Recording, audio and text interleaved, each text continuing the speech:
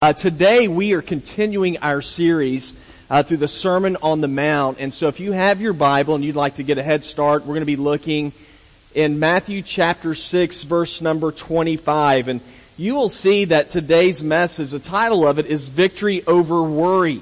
And what's interesting about that is I spent this week worrying. So I've not actually lived out this passage of Scripture. Now, worry is something that I think that a lot of people end up struggling with. Now, what's interesting to me is that even though we talk about worry, there's some people who like to wear worry as if it's a badge of honor.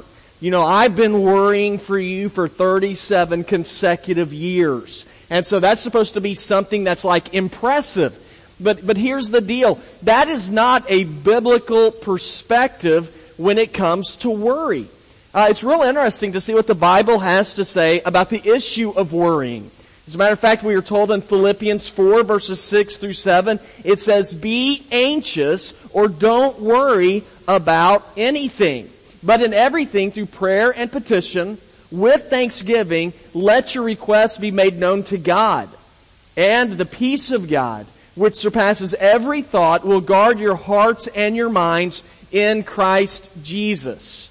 Now that's real interesting because what we are being told in those verses by Paul is we are commanded not to worry. We are commanded not to be anxious about anything. Now why should we not worry? Because sometimes we like to think, well, that's a good thing, isn't it? I mean, it shows that I care about people. Well, here's the thing about worry. Worry is miserable. You ever spent much time worrying before? Does it ever lift you up? I mean, it's like a burden. It's awful. And then there's actually been some studies that have been done that talk about what people worry about. 40% of what people worry about are things that are never going to happen. Another 30% of the things that we worry about are things that have already happened in the past, things that have happened in the past, and we can't do anything to change them.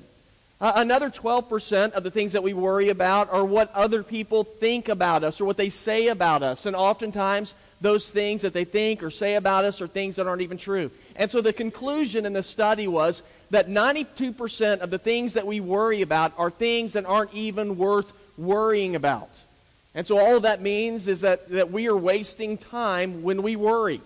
Now, I like the story about a man and his wife. And his wife, every night, she was always worried someone was going to break into the house.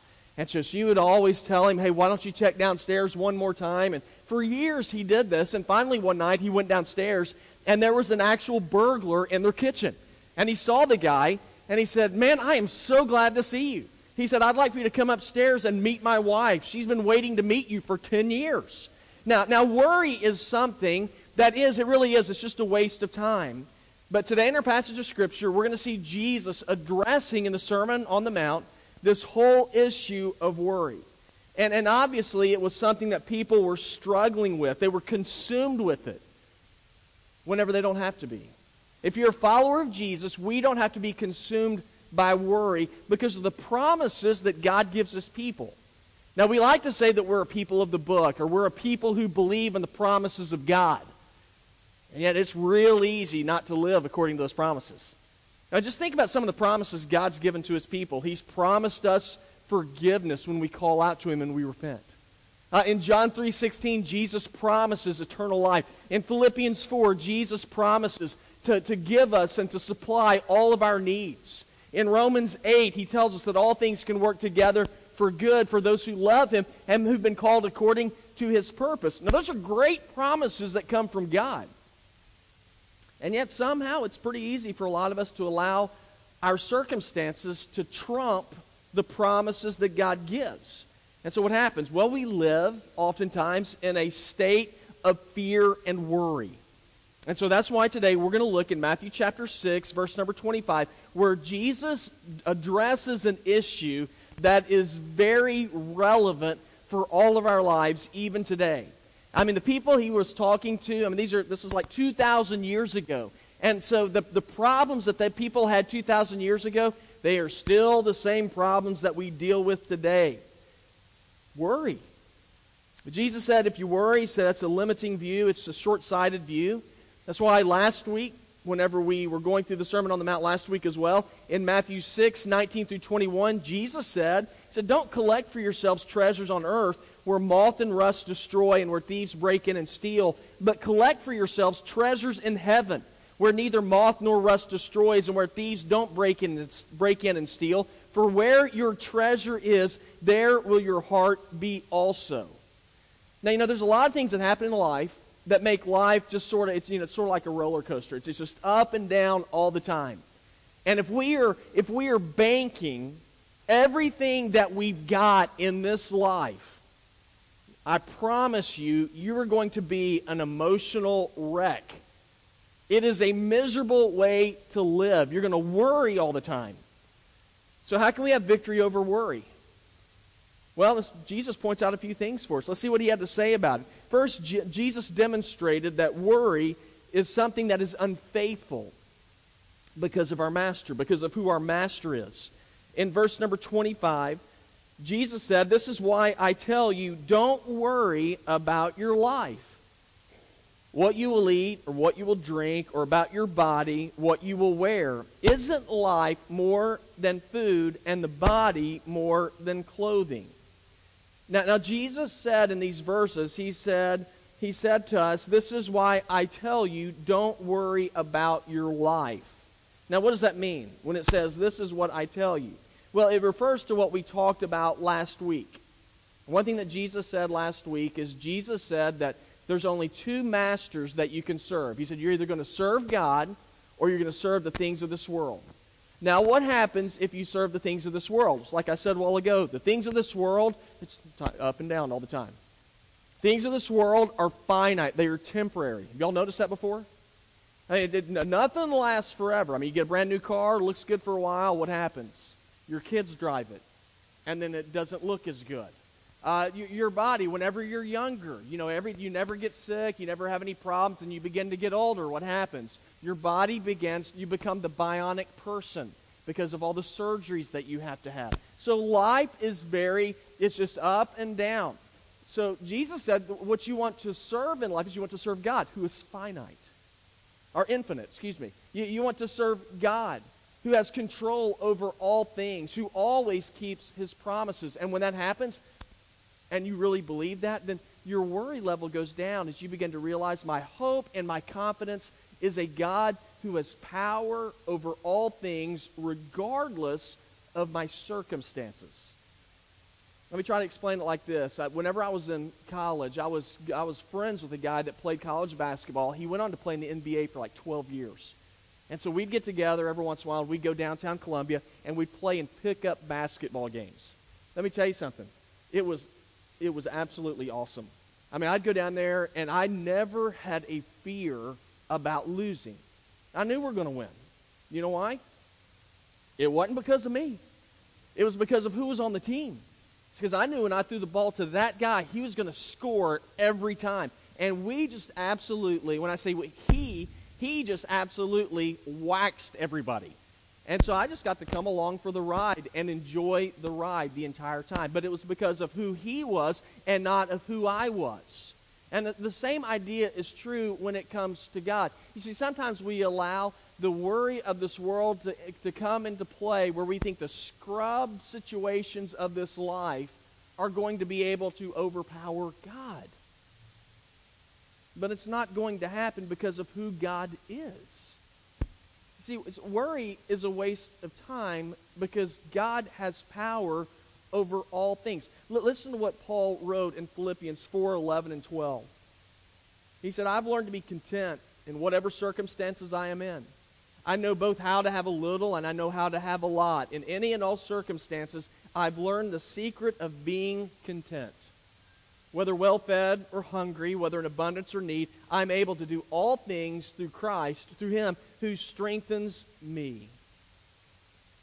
Guys, whenever we worry, it's a great deal of foolishness on our part because we serve a God who holds, as we sang earlier, He holds the world in His hands. Now, I think I have a pretty good story that kind of demonstrates how we should handle worry. There's a pilot in the early days of aviation. He was going to fly around the world, and as he was flying, he heard this gnawing sound in the plane. And back in those days, it was pretty common that rats would get in a plane and they'd begin to chew through cables and wires. And, of course, that could cause the plane to go down. And so the guy was worried. He was 2 hours from the last place he took off from, 2 hours to the next landing place. So he's trying to figure out what to do. And so it was then that he began to realize, a rat is just simply a rodent. It was made for the ground. It was not made for heights. And so he began to climb that plane. And it went up 1,000 feet, another 1,000 feet, till he hit 20,000 feet, and the gnawing stopped. Whenever he landed, he looked in. Sure enough, there was a rat in there. But the rat was made for the ground. It wasn't made for heights. And the guys, in a very real way, worry is a rodent. And it was built for the ground. And if you want to overcome worry, then you bring it into the heights of God. And you lift up your worries to God, as Philippians 4:6-7 says. And we bring them to God, and we give them to Him. And God will crush and drown out the worries that we have.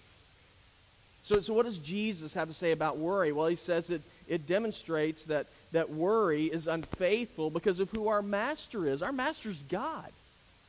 But also we see something else. Jesus demonstrated worry is unnecessary because of our Father. Because of who our Father is. Now look in verse number, 26. Jesus said, "Look at the birds of the sky. They don't sow or reap or gather into barns, yet your heavenly Father feeds them. Aren't you worth more than they? Can any of you add a single cubit to his height by worrying? And why do you worry about clothes? Learn how the wildflowers of the field grow. They don't labor or spin thread. Yet I tell you that not even Solomon in all his splendor was adorned like one of these. And if that's how God clothes the grass of the field, which is here today and thrown into the furnace tomorrow, won't He do much more for you, you of little faith?" Every once in a while I'll hear people say, they'll say, "Man, it wouldn't it be great just to be a kid again?" And sometimes people say that because whenever, for most people, or for many people, your childhood was, in many ways, it was worry-free for a lot of us. I know for me, when I was growing up, I was not worried about the mortgage when I was 6. I wasn't worried about, is there going to be food on the table? I wasn't worried about, where am I going to be sleeping tonight? I didn't have to worry about those things because our family was blessed. And I had a dad who was able to provide those things for us. So it was not anything that ever really crossed my mind. And that is the same idea that Jesus has here. He's letting us know that we can be like worry-free children whenever we follow Him. Jesus said in Matthew 11:28-30, He said, "Come to me, all you who are weary and burdened." And He said, "And I'll give you rest.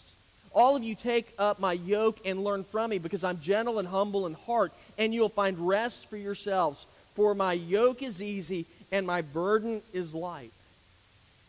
See, Jesus has already taken care of the debt that every one of us has in this room today. See, we have a debt of sin, but Jesus went to the cross and He paid that debt for us. And for those who follow Him, then Jesus says, "I have an eternal dwelling place for you." Now, if we truly believe that, and we truly apply that knowledge to our lives, do you think that's going to affect the way that you view the world? Is that going to affect the way that you live your life? If Jesus is actually true to His Word, absolutely. Now you might say, "Well, that sounds good, but is that really possible?" Well, in verse 26, Jesus gives us an example of how it's possible. He says, "Look at the birds of the sky." He says, "I take care of the birds." Did you know there's anywhere between 200 and 400 billion birds in the world today? Somewhere between 200 and 400 billion. Now, what's interesting to me about that is with all those birds, did you know birds don't worry? They don't sit there and wake up one morning and go, "Gosh, man, where am I going to get my next meal? How am I going to take care of Junior?" Birds just simply, they get up and they go out and they find what they need to survive because it's already been provided. And you know that God has done the same thing for people? Now you can sit there and say, "Well, if God's provided for people, then why do we have starvation and things like that in this world?" And that's a good question. But here's what's interesting. Did you know that right now there's enough food produced in our world to feed every person in our world 3 meals a day? And we only have to do it. We could raise all that food on just 10% of the agricultural land that we have in the world. God has already provided. The problem is that people mess things up. Now God has already provided all of those things. So that's one thing that we worry about is, will God provide? God already provides. Another thing we worry about is, how long am I going to live? You know, the president of Google Ventures, he said that he wants to live long enough so that he doesn't die. He said, I really believe that we have the technology today, and if I really get into it, he said, I believe that we can push man's lifespan out to 500 years. Now, why do people worry about the longevity of their life? Because there's a lot of people who believe that this life is it. And if that's true, then I get it. If this is all that there is, man, I want to hang on to this thing for as long as I can. But as believers, we don't have to worry about that. Now, why don't we have to worry about that? Well, it's pretty simple. It's because Jesus has unchained us from the power of death. That's what Jesus has done. I mean, we're told in Hosea 13:14, it says, I will ransom them from the power of Sheol. I'll redeem them from death. Death, where are your barbs? Sheol, where is your sting? Another verse is very similar to that in the New Testament. It's 1 Corinthians 15. Verses 55 through 57, it says, Death, where's your victory? Death, where's your sting? Now the sting of death is sin, and the power of sin is the law. But thanks be to God who gives the victory through our Lord Jesus Christ.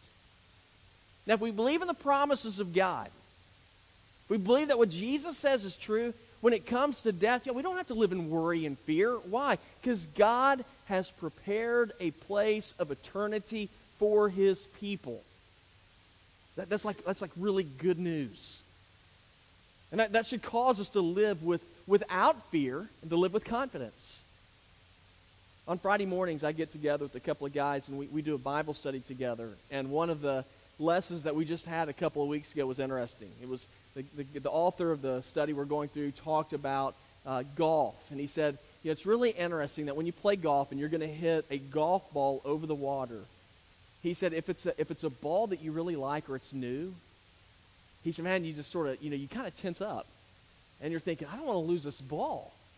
And he said, so what happens a lot of times with, amateur hacks like me, we get up there and we just totally choke because it's a ball we care so much about. He said, so what a lot of guys do, instead of hitting that ball, what do we do? Or ladies, if you play golf. You get the water ball, right? You look in your bag for the ball that's just beat to death. Or you look for a ball that somebody gave you, one that you didn't get for yourself, and you just kind of click your ball over and put that one down there and put that good ball in your pocket. And what's interesting is it just allows you to relax. You're like, it doesn't matter. If I lose this ball, I didn't pay for it. If I lose this ball, it's not mine anyway. And so we relax, and typically when you do that, you can't lose a water ball. But you can lose a new one all the time. But when it's not your ball, it's just so much easier to play and to live with a little more freedom. Well, in a sense, that's what Jesus is telling us. He's saying, listen, in this life, I want you to know that I've given you a water ball, so to speak.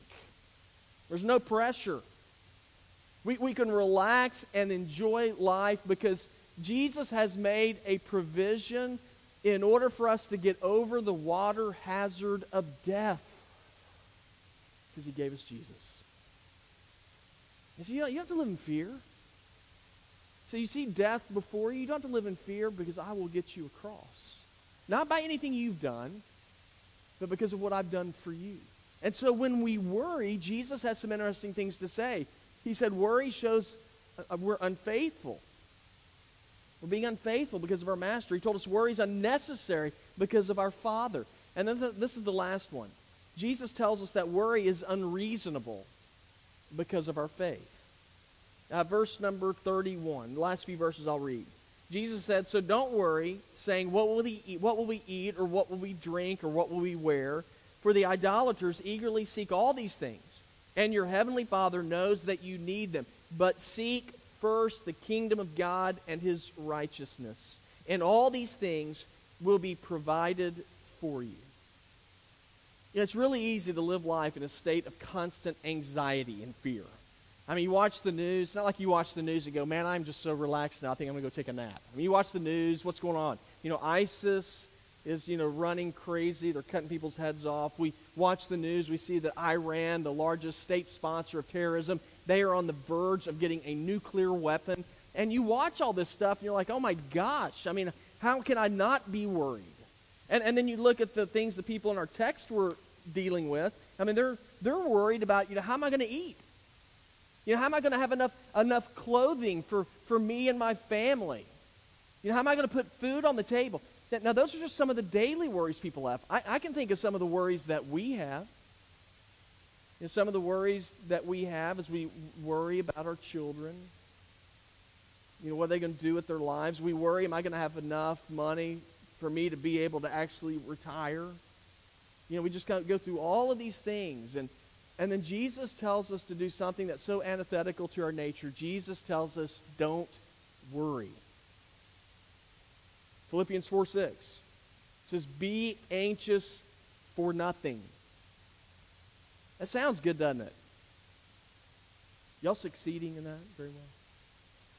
Be anxious for nothing. It's like pie in the sky thinking. I mean, is that even realistic? Is that even possible? Or is it? Well, look at the promises Jesus has given us. Matthew 28, Jesus said, I will never leave you nor forsake you. In Romans 8:31, we are told, if God be for us, then who can be against us? If God be for us, then who can be against us? So whenever we come up against any obstacle that we can't handle, and we believe and have faith and confidence in the God of Scripture, then guys, we don't have any reason to worry because He can handle all things.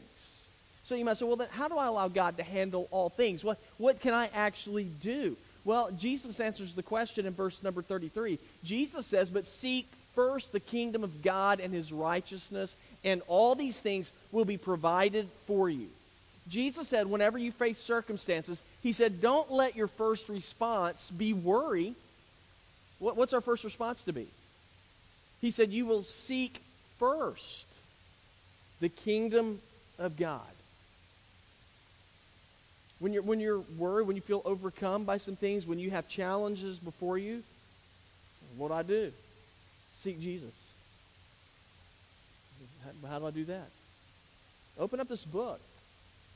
Seek out the promises that He gives in Scripture. Seek to be obedient to His leadership. And then trust that what Jesus says is true. Now, does that mean we're never going to have fear in our lives, that we're never going to experience worry? Absolutely not. The Bible's very realistic. The Bible tells us this in Psalm 56:3. It says, when I am afraid, I will trust in Thee. The Bible gives us the response that we are to have whenever we begin to have fear and whenever we begin to worry. Now, 1 Peter 5:7 says, cast all your anxieties on Him, on Jesus, because He cares for you. It's not to say that we're never going to have any anxieties to cast upon God. It just says that when you do have anxieties, you bring them to God and let the height of your prayer suck out the oxygen that's in the worry that you have. So my challenge for you and for me is to live by this word even when you doubt it. Whenever you see your kids straying from where they need to go, in faith, you pray that God will get a hold of the heart of your child. Whenever you are involved in a marriage where you are struggling, in faith, you say, I will love my spouse anyway. Because that is what God has called me to do. When you begin to swerve into anxiety and fear and doubt, you pray like the man in the New Testament who said, Jesus, I believe. Help my unbelief. Love that verse. You trust Him. You live as if what Jesus says is true. Whenever your life feels like it's a wreck, you trust that God has the power to bring victory. Does that mean everything's going to work out for you perfectly? Not immediately, but eventually everything will be made right because of who our God is. In Philippians 1:6, it says, "He who began a good work in you will complete it until the day of Christ." The question is, will you trust that? Will you trust Jesus to be true to His Word? You know, so worry is something that we all battle with. It's something that we all struggle with, at least at one point or another in our lives. But as believers, we don't have to live under the weight of worry. Why is that? It's because of who our Master is. It's because of who our Father is. And it's because of who our faith is in. Greater is He that is in me than he that is in the world. We don't have to live being crushed by worry. So what can we do today? You might say, I'm crushed by worry right now. Y'all, I worried about a lot of stuff this week. So what can we do? Just simply take this time right now and pray to God and say, God, I'm going to trust you. Lord, even when I'm doubting, I'm going to hang on with a kernel of faith that what you say is true, and I'm going to live in faith in who you say you are. You know what I believe happens? As you seek God first, you begin to see the power of God.